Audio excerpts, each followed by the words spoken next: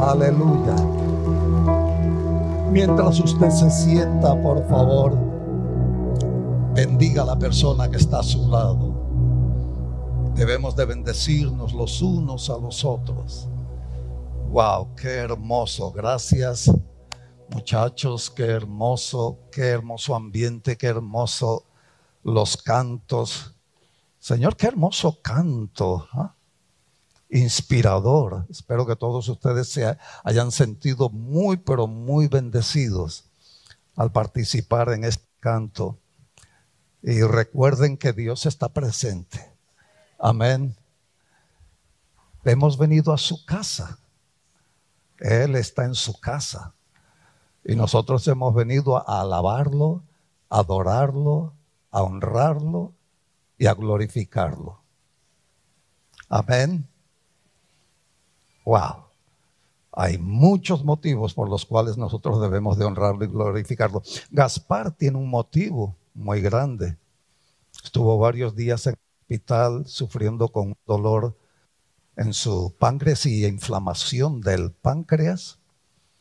Y bueno, cuando yo supe, lo llamé y estuve hablando y le digo, bueno, Gaspar, ¿qué está sucediendo? ¿Qué pasa? ¿Por qué tienes el páncreas inflamado? Muchos de nosotros conocemos el testimonio de Gaspar, de que por muchos años él tomó mucho, anduvo mucho en la tomada y en fin, en ese mundo. Pero gracias a Dios que ya tiene muchos años también que aceptó al Señor como su único y suficiente Salvador y ha permanecido fiel al Señor. Y cuando le hago la pregunta y le digo, bueno, ¿y por qué tu páncreas se inflamó? Me dice, pastor, los médicos no saben. Los médicos no encuentran el motivo, no encuentran la razón. Están haciendo estudios y han hecho ya varios estudios y dicen, no, pues todo dice que está bien. Todos los estudios que te hemos hecho salen bien. Pero ese páncreas estaba hinchado, Yo digo, bueno, era que el Señor quería que él fuera ya al hospital porque a lo mejor había alguien allí que él tenía que hablarles. Amén. Aleluya. Oh, hermanos, denle la gloria a Dios porque sucede. Dios nos ama tanto y ama tanto un alma que es posible que algunos de nosotros vayamos al hospital creyendo que estamos enfermos con un dolor, cuánta cosa, y después cuando llegamos allá la razón era para hablarle a alguien que necesita de Dios. Oh, Dios es grande y es maravilloso, hermanos. Y un alma para Dios es muy importante.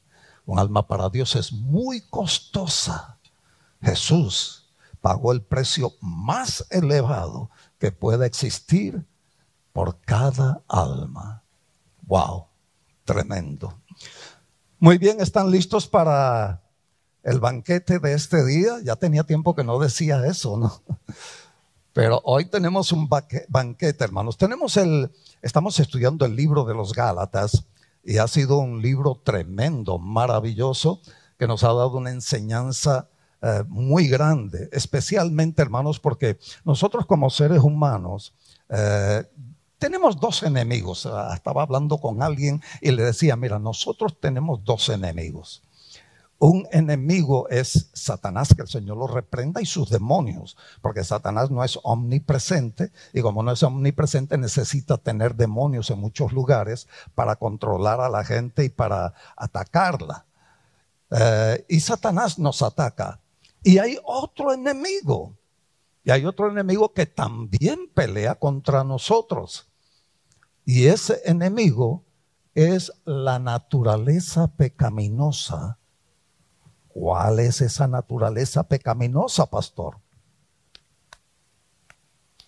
Esta carne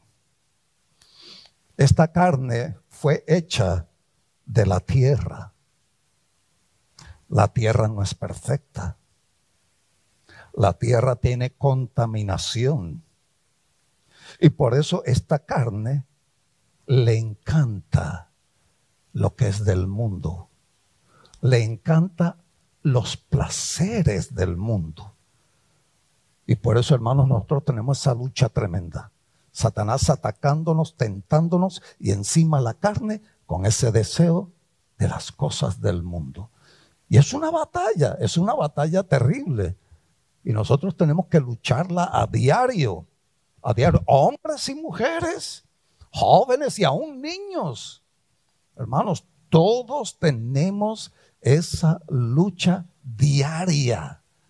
Y hermanos, tenemos que aprender a luchar y tenemos que aprender a vencer. Recuerde que no estamos solos en esa batalla. Amén. Dele la gloria a Dios, hermano. Dele la gloria a Dios. Si no estuviese el Señor con nosotros, ¿qué sería de nosotros? Pero tenemos al Señor con nosotros. Muy bien, el domingo pasado el pastor Irving nos presentó el estudio del capítulo 3 de Gálatas, y un estudio tremendo, ¿verdad? Donde ahí aprendimos una gran enseñanza sobre la ley y la fe en Cristo, y la ley y las promesas de Dios. Recuerden que la promesa que Dios le dio a Abraham en aquel entonces fue: en ti serán benditas todas las naciones. Esa es la promesa de Dios. Y luego terminó con la bendición de que Dios nos dio a través de Cristo, que cuando lo aceptamos como nuestro Señor y Salvador, venimos a ser hijos e hijas de Dios. Ya dejamos de ser criaturas simplemente y pasamos a ser hijos e hijas de Dios por medio de la fe en Cristo Jesús, Señor nuestro. Eso lo confirma el Señor en el capítulo 3, ¿verdad? En los versículos del 26 al 29, cuando dijo: pues todos ustedes son hijos de Dios por la fe en Cristo Jesús. Y todos los que fueron unidos a Cristo en el bautismo de aguas, vamos a anunciar hoy, por cierto, que ya pronto vamos a tener bautismo en las aguas, se han puesto a Cristo como si se pusieran ropa nueva. Fíjese qué hermoso, ¿verdad? Cuando nosotros nos bautizamos, nos revestimos de Cristo. Ya no hay judío ni gentil, esclavo ni libre, hombre ni mujer, porque todos ustedes son uno en Cristo Jesús. Y ahora que pertenecen a Cristo, son verdaderos hijos de Abraham. Son sus herederos, y la promesa de Dios a Abraham les pertenece a ustedes. ¡Wow! ¡Qué tremendo, hermanos! Dale un aplauso al Señor, Dios mío. Ahora, ¿cómo se entiende esto? ¿Cómo nosotros lo entendemos? Porque a veces hay cosas allí, por eso Pablo mismo decía, y la misma palabra del Señor dice, de que Pablo se profundizaba tanto en la palabra de Dios, que algunas cosas eran tan profundas que no todo el mundo las entendía. Y entonces por eso muchos que decían ser intérpretes de la palabra de Dios, la distorsionaban y enseñaban cosas que no eran. Y entonces no es fácil. Ahora, ¿cómo se entiende todo esto que acabamos de ver y que el pastor Irving nos dio el domingo pasado? ¿Cómo fue que heredamos las promesas que Dios le dio a Abraham? ¿Cómo fue eso? Bueno, Dios nos lo explica en el capítulo 4 y hoy vamos a estudiar el capítulo 4. Por lo tanto, vamos al capítulo 4 de los Gálatas y vamos a ver qué dice allí la santa y bendita palabra de Dios y que nos enseña. Hermanos, este es un tremendo capítulo. Así que pongan mucha atención porque aquí vamos a aprender muchas cosas muy buenas y vamos a descubrir muchas cosas muy buenas que Dios preparó y nos ha dado a nosotros. Aleluya. Capítulo 4 de Gálatas, en el verso 1 comienza diciendo: piénselo de la siguiente manera. Si un padre muere y deja una herencia a sus hijos. Esto aquí está describiendo cómo es eso de que nosotros heredamos la herencia de Abraham. Ok, piénselo de la siguiente manera. Si un padre muere y deja una herencia a sus hijos pequeños, que están pequeños, esos niños no están en mejor situación que los esclavos hasta que se hagan mayores de edad. Aunque son los verdaderos dueños de todas las posesiones de su padre, porque el padre le dejó toda la herencia, todo lo que le pertenecía, debido a que son niños, ellos no tienen la capacidad para administrar los bienes que su papá les deja. Por lo tanto, tienen que obedecer a sus tutores. Tienen que crecer bajo tutores. Esos tutores son los que les van a estar enseñando y educando y preparando para que cuando ellos lleguen a la edad de vida que su padre haya puesto, ¿verdad? Entonces ellos van a saber cómo administrar esa herencia que Dios les ha dado. El verso 2 lo explica, dice, tienen que obedecer a sus tutores hasta que cumplan la edad establecida por su padre. Eso mismo, hermano, sucedía, continúa diciendo la santa y bendita palabra de Dios, con nosotros, con todos nosotros, antes de que viniera Cristo. Y mire la explicación que viene aquí. Por eso le digo que este capítulo es un capítulo tremendo. Dice, éramos como niños. Nosotros antes de tener a Cristo, antes de venir a Cristo, éramos como niños. Éramos esclavos de los principios espirituales básicos de este mundo. Y cada uno de nosotros puede dar testimonio de que así es. Así andábamos nosotros, ¿verdad? Cuando estábamos en el mundo, estábamos esclavizados a esos principios. De ahí andábamos, las tradiciones. Que mi abuelo, mi abuelito, mi tatarabuelo fueron esto, y mi papá y mi mamá fueron esto, y pues yo también soy esto. ¿Se acuerdan? Entonces son esclavitudes que nos tenían a nosotros dominados y nos controlaban. Por eso dice, de los principios espirituales básicos de este mundo. O sea, el mundo nos estaba controlando espiritualmente. Y por eso nosotros actuábamos en la forma que actuábamos, y por eso muchos de nosotros tenemos testimonios que sinceramente a veces nos da vergüenza. Yo digo, ay Dios mío, cada vez que yo me acuerdo de cosas que yo hacía cuando era mundano, qué vergüenza, ¿verdad? Me da ahora, porque ahora como cristiano mi mente es completamente diferente. Aleluya, ahora pienso como nuestro Señor Jesucristo.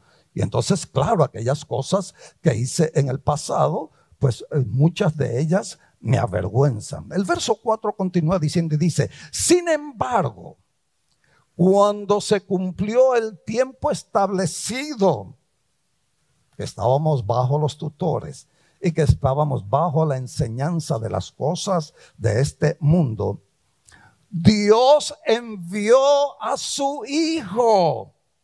Wow, alabado y glorificado sea su santo y bendito nombre. Me gustó lo que el pastor Andrew dijo en esta mañana. Fíjese, Dios no creó un hijo de él. Él no dijo, ¿sabes qué? Voy a crear un hijo para que vaya. No, él dice, envió a su hijo, su propio hijo, su verdadero hijo. Amén. Y por supuesto nacido de mujer, porque Dios lo tuvo que traer al mundo como un ser humano, porque tenía que morir allá en la cruz del Calvario.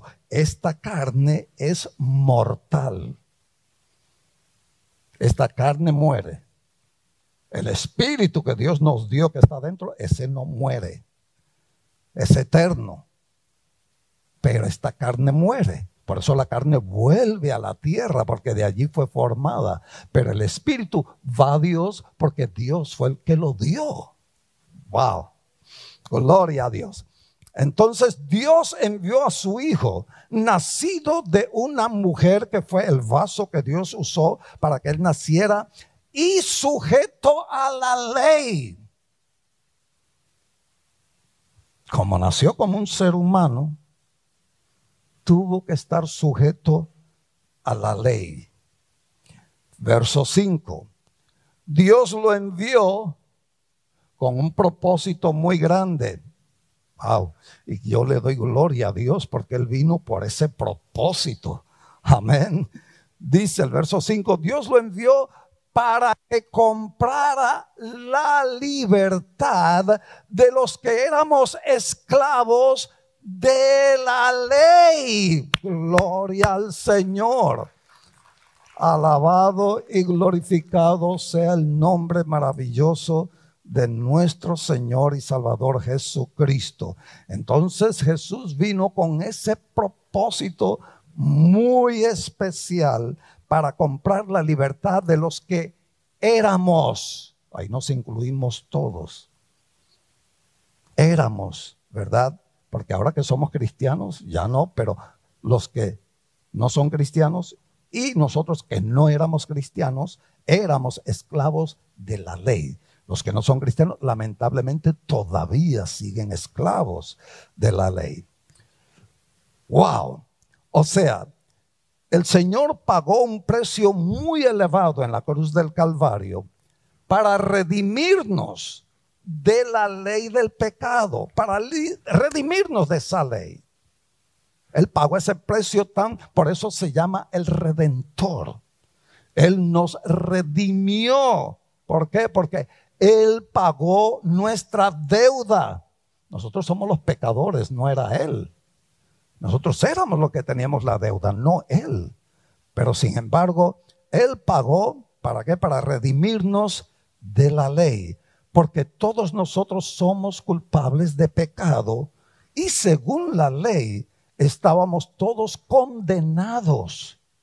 Por cuanto todos pecaron, como dice en lugar en la Biblia, por cuanto todos pecaron, están destituidos de la gloria de Dios.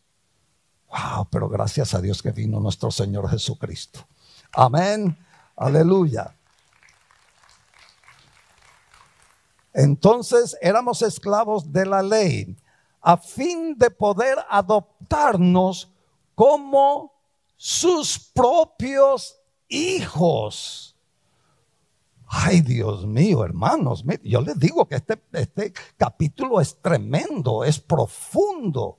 Mire todo lo que Dios nos da aquí a nosotros, nos revela a nosotros de la bendición tan grande que Él nos ha dado. O sea que Él nos adoptó para ser sus propios hijos. Wow. Oh, gloria a Dios, hermanos. Yo no sé, yo creo que deberíamos estar todos saltando y brincando y dándole gloria a Dios, aleluya, por estas bendiciones tan grandes que Dios nos ha dado. Y el verso 6 continúa diciendo, y debido a que somos sus hijos, aleluya, por su gracia, porque Él nos dio esa bendición, Dios envió al Espíritu de su Hijo a nuestro corazón, el cual nos impulsa a exclamar, Abba Padre. Gloria a Dios. Abba Padre es como decirle papito. En vez de decirle papá o padre, no, decirle papito, con confianza. Amén, con cariño. Mi papito. Dios nos dio esa bendición de que nosotros, convirtiéndonos en sus hijos, nos llena con su Santo Espíritu, que nos purifica y nos da esa bendición tan grande de sentir su santa y divina presencia, donde hay paz y donde hay santidad. Y luego nos dice, el cual nos impulsa, el Espíritu Santo que está en nosotros, nos impulsa a exclamar: Abba, Padre, papi, papi. Wow, qué lindo. Este es el plan maravilloso, hermanos, perfecto de Dios para nosotros. Gloria a Dios. Ahora oigan esta maravilla, hermanos. Oigan lo que continúa diciendo aquí en el libro de Gálatas. Yo estoy leyendo la nueva traducción viviente. Me gusta leerlo allí porque es un idioma más actual y explica un poco mejor que cuando leemos otras versiones en idiomas antiguos. Continúa diciendo en el verso 7, ahora ya no eres esclavo, sino hijo de Dios. ¡Wow! Gloria al Señor. Yo no sé si ustedes entienden esto, hermanos. Pero mire, cuando nosotros estábamos en el mundo, y aquellos especialmente que se metieron profundamente en la borrachera, en mujeriegos, en la prostitución, algunos en drogas, que se metieron allí en lo profundo, otros en robos, en crímenes, en cuánta cosa, se metieron allí profundamente en eso, estaban esclavos del pecado, del mal y de los vicios de este mundo. Y entonces Dios nos salva a través de nuestro Señor Jesucristo, nos hace sus hijos. Y luego dice, y como eres su hijo ahora, dejaste de ser el esclavo del pecado, ahora eres un hijo, una hija de Dios, porque cuando habla de los hombres se está hablando de las mujeres también. Dice, y como eres su hijo, miren lo que Dios nos da. Ay, Dios es grande y es maravilloso. Dios te ha hecho su heredero. ¡Wow! ¡Wow! Oiga, hermanos, que algunos de nosotros que, verdad, hicimos tantas cosas tan malas, que éramos basura, que no valíamos un medio, no valíamos nada, y que Dios nos haya hecho sus hijos. Y encima de eso, nos da la bendición de ser sus herederos. ¡Wow! ¡Wow! ¡Wow! Por eso Dios dice que no se hagan riquezas aquí en el mundo donde existe la polilla y donde ladrones minan y roban. No, hagan tesoros en el cielo. Porque hermanos míos, al llegar allí y recibir la herencia que Dios nos da, ¿cómo será esa herencia? ¿Cómo será? Hermanos, si usted va al libro de Apocalipsis y ve la descripción de lo que son los muros nada más de la Nueva Jerusalén, hechos de tantas piedras preciosas, tan valiosas, el mar de cristal, las calles de oro. ¡Ay, hermano mío! ¿Cómo será esa herencia? Y eso es nada más pensando en lo material. Pero lo material no es lo más importante. Pero mire que Dios allí nos tiene cosas hermosísimas. Y luego la vida eterna. Vida. No hay muerte allí. No hay más llanto. No hay más dolor. No hay más enfermedad. Hay vida. Oh, gloria a Dios. Hermanos, qué cosa maravillosa y qué bueno es nuestro Dios. Y nos ha hecho su heredero. A mí me hizo su heredero. A ti te hizo su heredero. A ti te hizo su heredero. ¿Recibiste a Cristo como tu Salvador? Eres su heredero. Eres su heredera. Oh, mi Señor. Continúa hablando la santa y bendita palabra de Dios en el verso 8 y dice lo siguiente: antes de conocer a Dios, cuando andábamos allá en aquel mundo, ustedes los gentiles, que no somos judíos, los que no somos judíos, eran esclavos de los llamados dioses que ni siquiera existen. No levanten la mano, no tienen que levantar la mano. Pero hermanos, ¿cuántos de nosotros lamentablemente en nuestro pasado, en nuestra pasada manera de vivir sin Dios, sin el conocimiento de Cristo y sin Dios, lamentablemente estábamos atados a adorar ídolos, imágenes hechas por la misma gente, hechos por los mismos hombres? Como dice la palabra de Dios, que tienen boca mas no hablan, tienen ojos mas no ven, tienen pies pero no caminan, por eso los tienen que cargar. Qué cosa tan tremenda. Y nosotros éramos esclavos. Y en nuestra ignorancia, lamentablemente, ahí estábamos, adorando esos ídolos. ¡Wow! Ustedes, los gentiles, eran esclavos de los llamados dioses que ni siquiera existen. ¡Wow!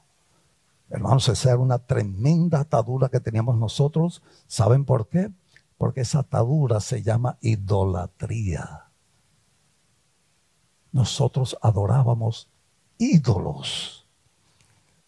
Verso 9 continúa diciendo: así que ahora que conocen a Dios, ahora que hemos aceptado a Jesús como nuestro único y suficiente Salvador, y conocemos a nuestro Dios, a nuestro Señor Jesucristo, o mejor dicho, ahora que Dios los conoce a ustedes, oh gloria a Dios, alabado y glorificado sea su santo y bendito nombre. Pablo les hace una pregunta, porque después que Dios nos da todas estas promesas de que somos hechos sus hijos, somos hechos sus hijas, somos hechos herederos con Cristo, Pablo les hace la pregunta y les dice: ¿por qué quieren retroceder y convertirse otra vez en esclavos de los débiles e inútiles principios espirituales de este mundo? Hermanos, qué terrible es cuando una persona que ha venido a Cristo, que ha experimentado la presencia de Dios, que ha sido muchos llenos del Espíritu Santo y todo, y después resulta que con el tiempo se dejan arrastrar, se dejan engañar por los consejos de los amigos de este mundo, se dejan engañar por las atracciones de los placeres de este mundo y le dan la espalda a nuestro Señor Jesucristo y retroceden. Le pasó a Judas. Judas lo hizo. Y Pablo, escribiendo estas cartas en varios lugares, escribe de varias personas que lamentablemente hicieron lo mismo. Nuestro Señor Jesucristo mismo, cuando Él fue a visitar aquel lugar donde Él creció, Nazaret, y estaba allí, dice que la gente de Nazaret Los que ya se habían convertido a nuestro Señor Jesucristo y lo habían aceptado, cuando lo escucharon hablar dijeron: oh, esa palabra es muy dura, ¿quién la soportará? Y que dice, lo dejaron y se fueron, retrocedieron y volvieron a convertirse otra vez en esclavos de los débiles e inútiles principios espirituales de este mundo. Por eso, hermanos, nosotros tenemos que ser un ejército. Y tenemos que ser un ejército de oración como cristianos. Cuando nosotros veamos a una persona, un joven, un hombre, una mujer, a veces hasta ancianos. ¿Saben que hay ancianos que han retrocedido después de tantos años de estar sirviendo al Señor? Pero cuando nosotros los vemos, tenemos que clamar a Dios, tenemos que clamar al cielo que tenga misericordia de ellos y que les abra los ojos. ¿Para qué? Para que ellos dejen de seguir al mundo y regresen a nuestro Señor Jesucristo y les sean fieles. Amén. En otras palabras, ¿qué les pasa? Era lo que Pablo le está diciendo a ellos. ¿Por qué quieren retroceder? Pablo le está diciendo: ¿qué les pasa, amados hermanos Gálatas? Después que Dios nos ha dado su libertad gloriosa, nos ha lavado de todo pecado y nos ha hecho sus hijos y herederos, vamos a rechazar toda esa bendición y regresar a la esclavitud del pecado. ¿Qué les pasa, Gálatas? Amados hermanos, despierten. ¿Cuántos Gálatas hay aquí? ¿Cuántos Gálatas me están viendo ahorita por internet? Yo llamo Gálatas a esos que están retrocediendo y le están dando la espalda a nuestro Señor Jesucristo. Están desechando la bendición grandiosa que Dios nos ha dado para recibir, no me gusta esta palabra, pero el vómito que habían echado cuando se apartaron de Dios. O cuando se apartaron del pecado y vinieron a Dios. Y ahora están regresando otra vez a eso que habían vomitado.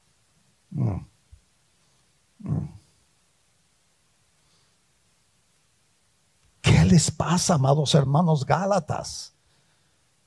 Después que Dios nos ha dado esa libertad tan gloriosa y nos ha dado esos regalos tan preciosos. ¡Oh! Esa bendición tan grande, ahora otra vez regresar a la esclavitud del pecado. Luego les dice: pretenden ganarse el favor de Dios al cumplir con ciertos días o meses o estaciones o años. Temo por ustedes. Quizás todo el arduo trabajo que hice entre ustedes fue en vano.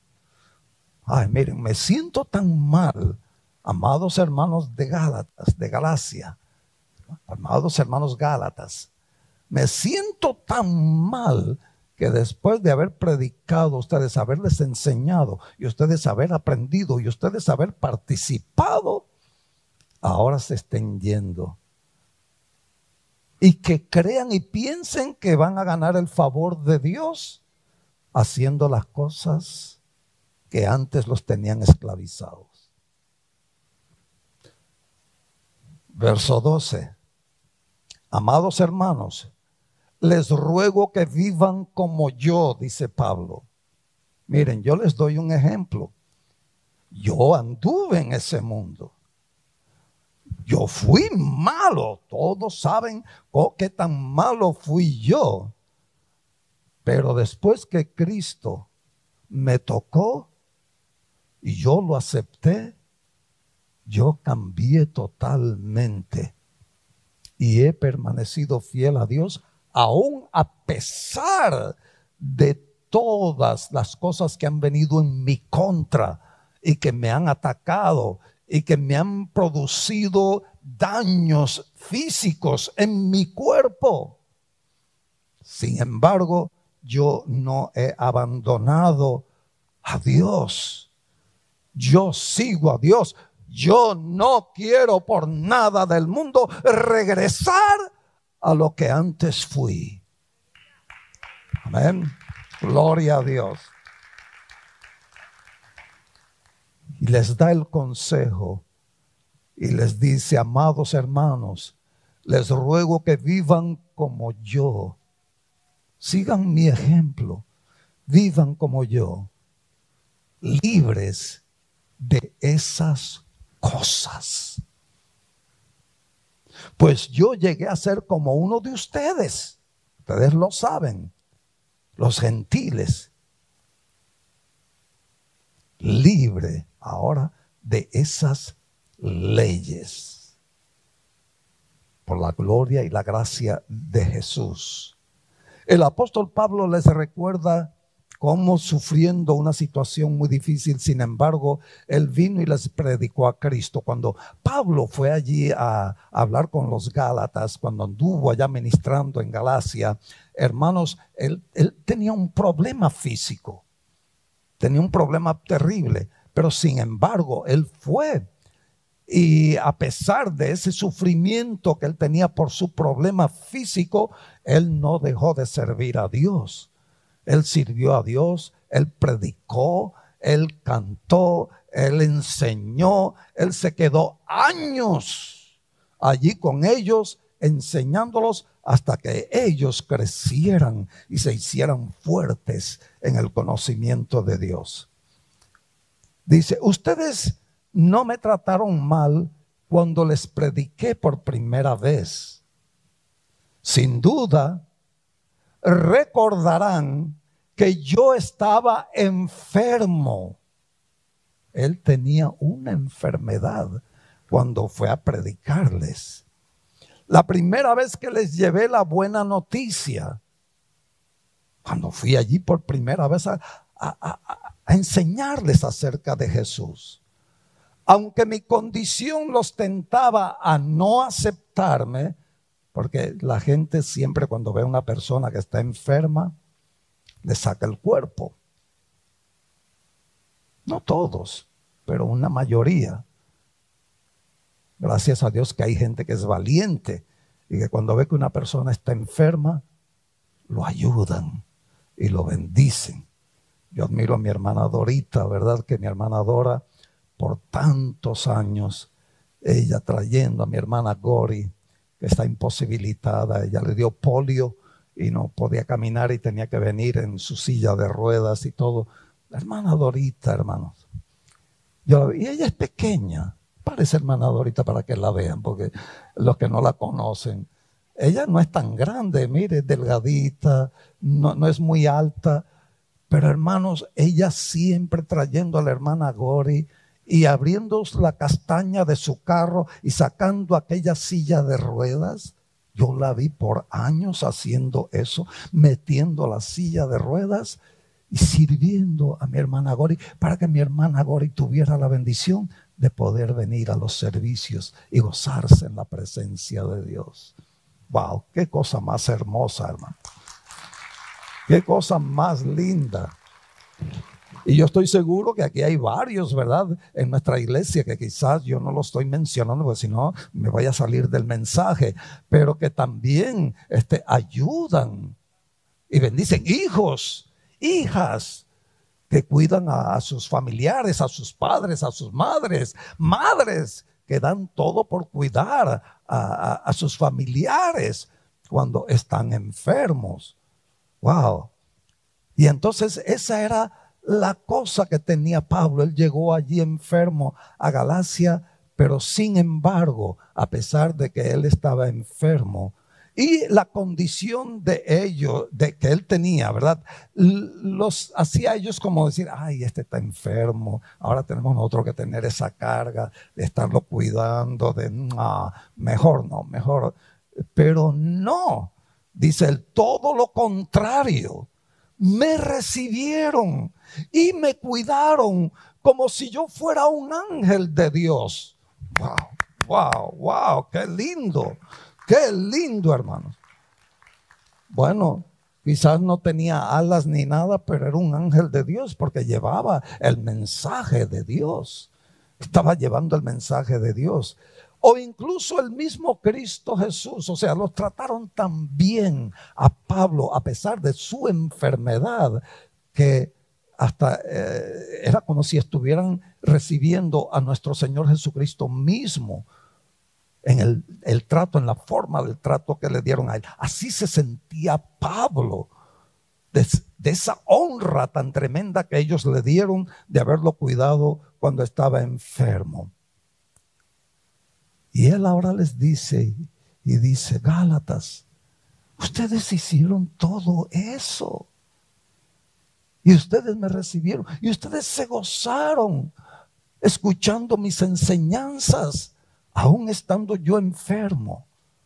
Ustedes tenían una alegría tan hermosa. Cada vez que nos veíamos y ustedes venían a verme o algo, wow, la alegría que había entre nosotros. Esa reunión hermosa. ¿Para qué? Para que yo les hablara acerca de Jesús. Y ahora Pablo les dice, ¿dónde ha ido a parar el espíritu de alegría y de gratitud que antes tenían? ¿Qué les está pasando, hermanos, amados Gálatas? ¿Por qué están abandonando, rechazando al Señor para ir nuevamente a esa esclavitud? Hermanos, qué doloroso es, ¿verdad? Cuando nosotros hemos convivido con hermanos queridos y hemos disfrutado de las muchas bendiciones de Dios. La presencia del Espíritu Santo, los cantos alegres, los testimonios maravillosos, en fin, cuánta cosa que nos ha hecho gozosos, alegres y contentos. Y ahora esos hermanos se han ido. ¿Qué pasó? Estoy seguro, continúa Pablo diciendo, de que ustedes se hubieran arrancado los propios ojos para dármelos de haber sido posible. ¿Acaso ahora me volví su enemigo porque les digo la verdad?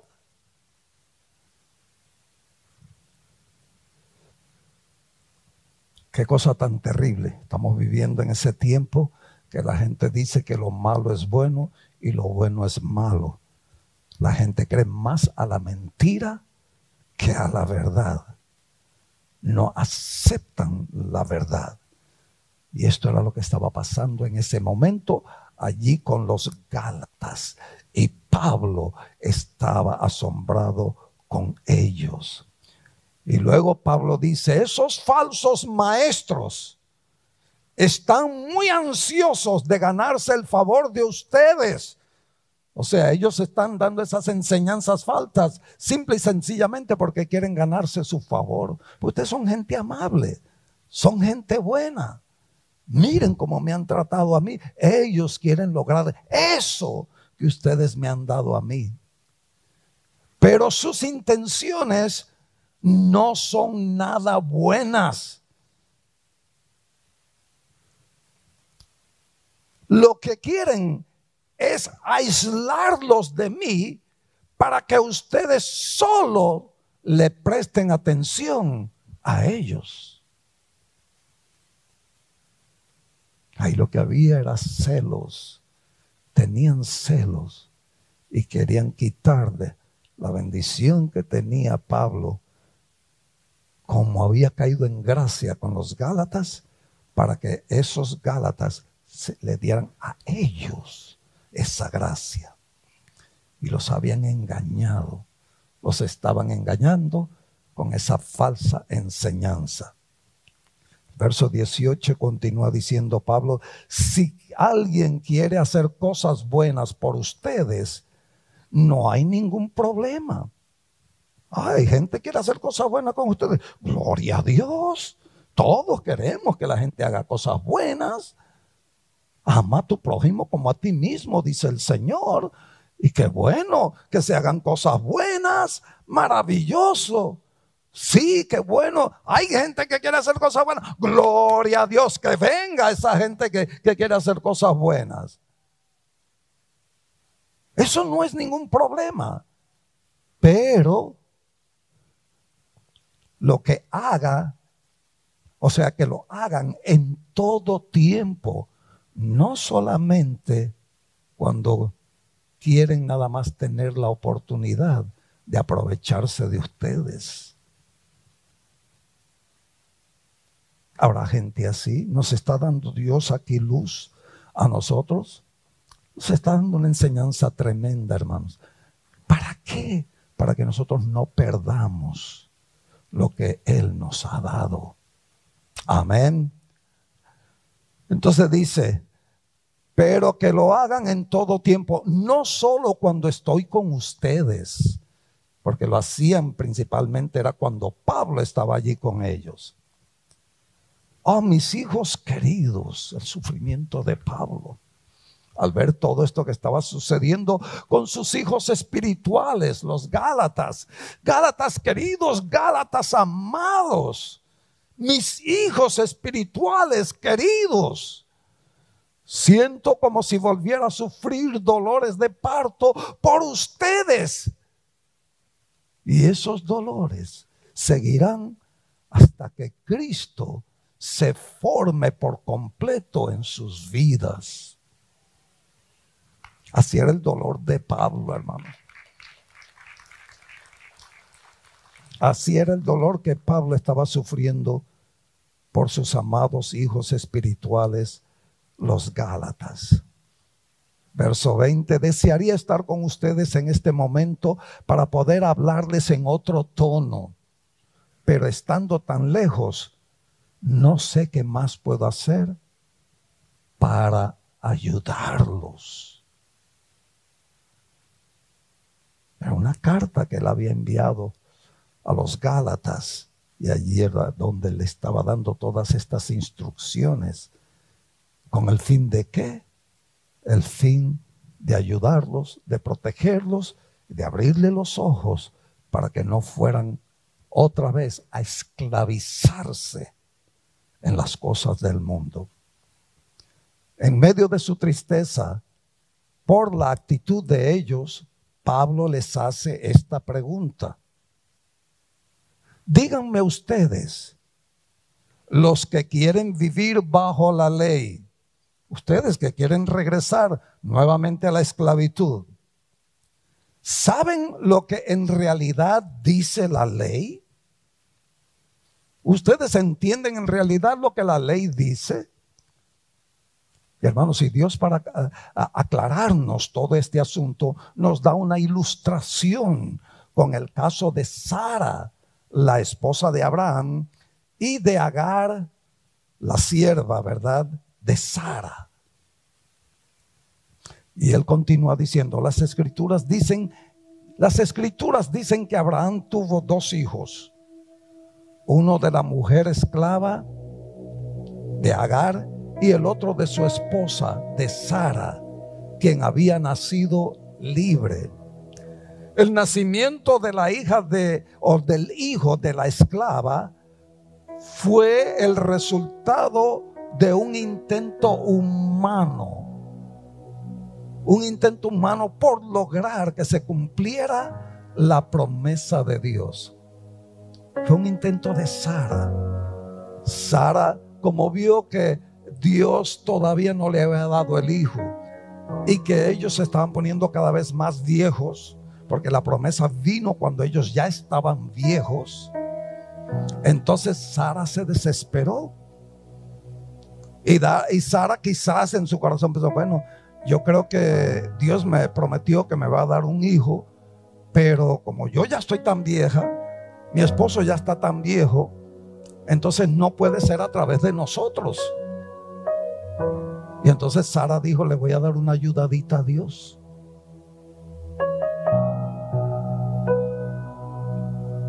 Hermanos, por favor, no traten de ayudar a Dios, porque Dios no se equivoca. Dios tiene su tiempo para todo, hermanos. Pero cuando Él hace una promesa, espérela, porque vendrá. Amén. No cuando usted quiere, no cuando yo quiero. Oh my God, cómo quisiera yo que todas las peticiones que yo le he hecho a Dios, Dios me las diera, ¡pum!, ahí mismo en ese momento. Pero no, Dios tiene su momento. ¿Por qué? Porque Él nos conoce. Y es más, esto que Dios estaba haciendo, esa promesa que Dios estaba haciendo para Sara y Abraham, era un milagro.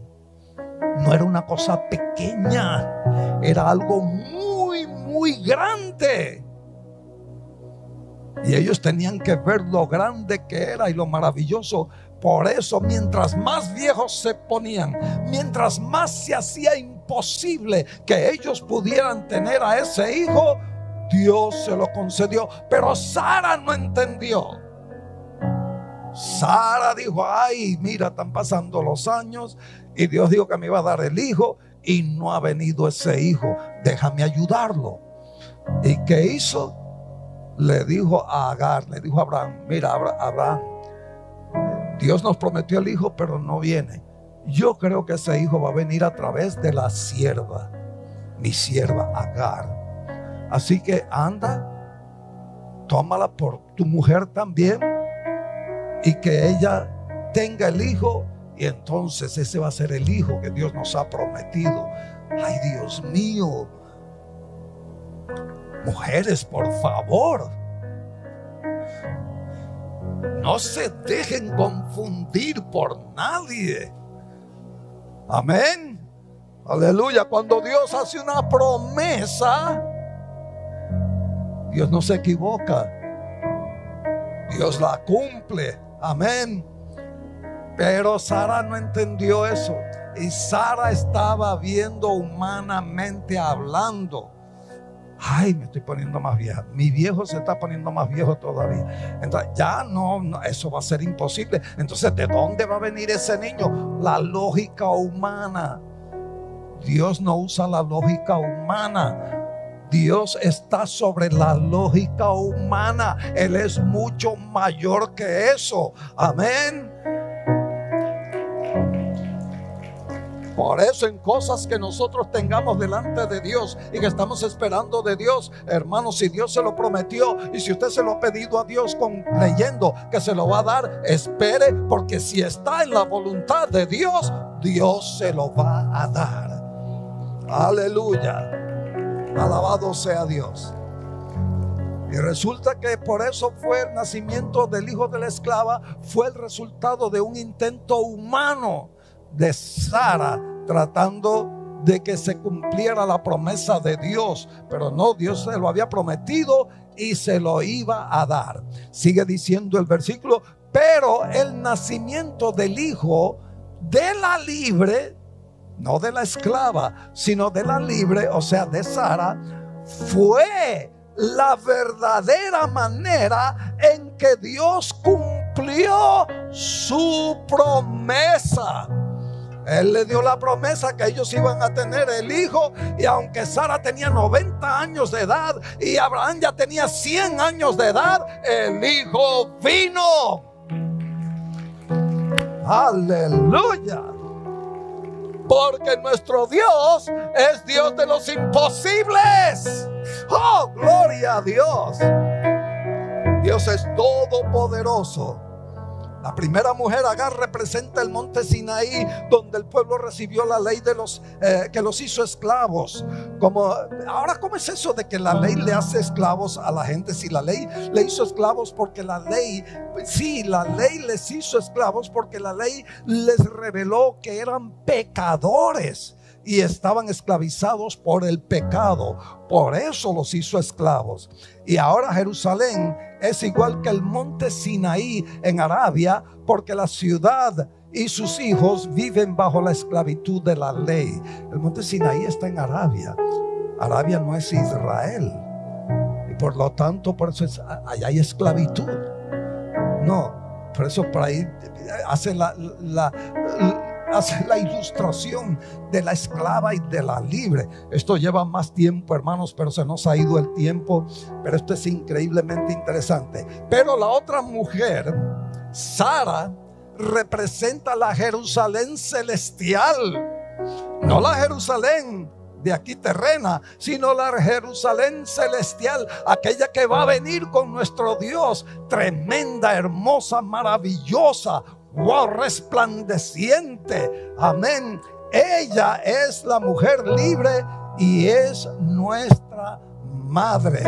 Como lo dijo Isaías: alégrate, oh mujer sin hijos, estéril, ¿verdad? Porque ella era estéril. Tú que nunca diste a luz, ponte a gritar de alegría. Tú que nunca tuviste dolores de parto, pues la mujer desolada, que era Sara, que era estéril, ahora tiene más hijos que la que vive con su esposo, que era Agar. Wow, qué tremendo. Y ustedes, amados hermanos, son hijos de la promesa, igual que Isaac. Gloria a Dios. Ay, hermanos, que esto es tremendo. Pero ahora son perseguidos por los que quieren que cumplan la ley, tal como Ismael, el hijo que nació del esfuerzo humano, persiguió a Isaac. El hijo que nació por el poder del Espíritu. El hijo que nació por el esfuerzo humano fue Isaac. El hijo que nació por el Espíritu fue Isaac.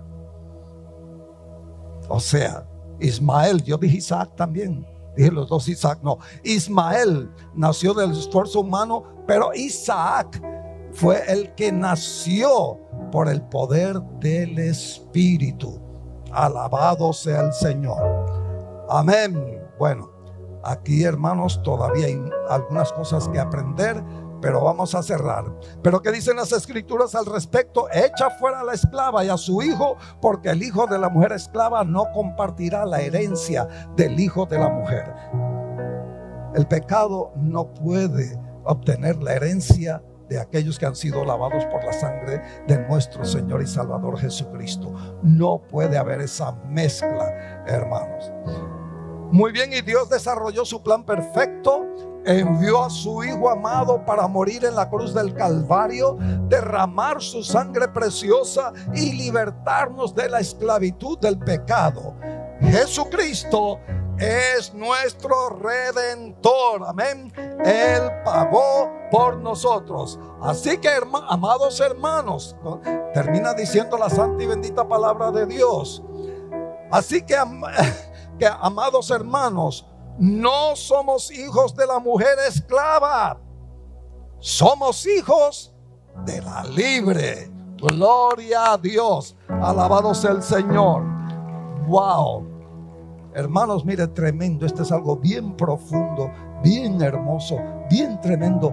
Pero mire las maravillas que Dios nos revela a nosotros y los regalos maravillosos, las promesas maravillosas que Dios tiene para nosotros como sus hijos e hijas amadas. Y el mensaje principal, recuerden, no regresen a ser esclavos. Dios nos ha hecho libres. Y libres en verdad, verdaderamente libres. No traten de regresar a la esclavitud. Allí no hay nada para nosotros. Esclavitud significa esclavitud, ser esclavos, ser dominados por el pecado y por el mal. No, no queremos eso. Nosotros queremos ser hijos de la libre. Amén. Hijos de la libre. Hemos sido librados porque a través de la libre, a través de Isaac, la descendencia que continuó adelante, de allí vino, de esa misma genealogía, vino nuestro Señor y Salvador Jesucristo. Alabado sea su santo y bendito nombre. Vamos a estar en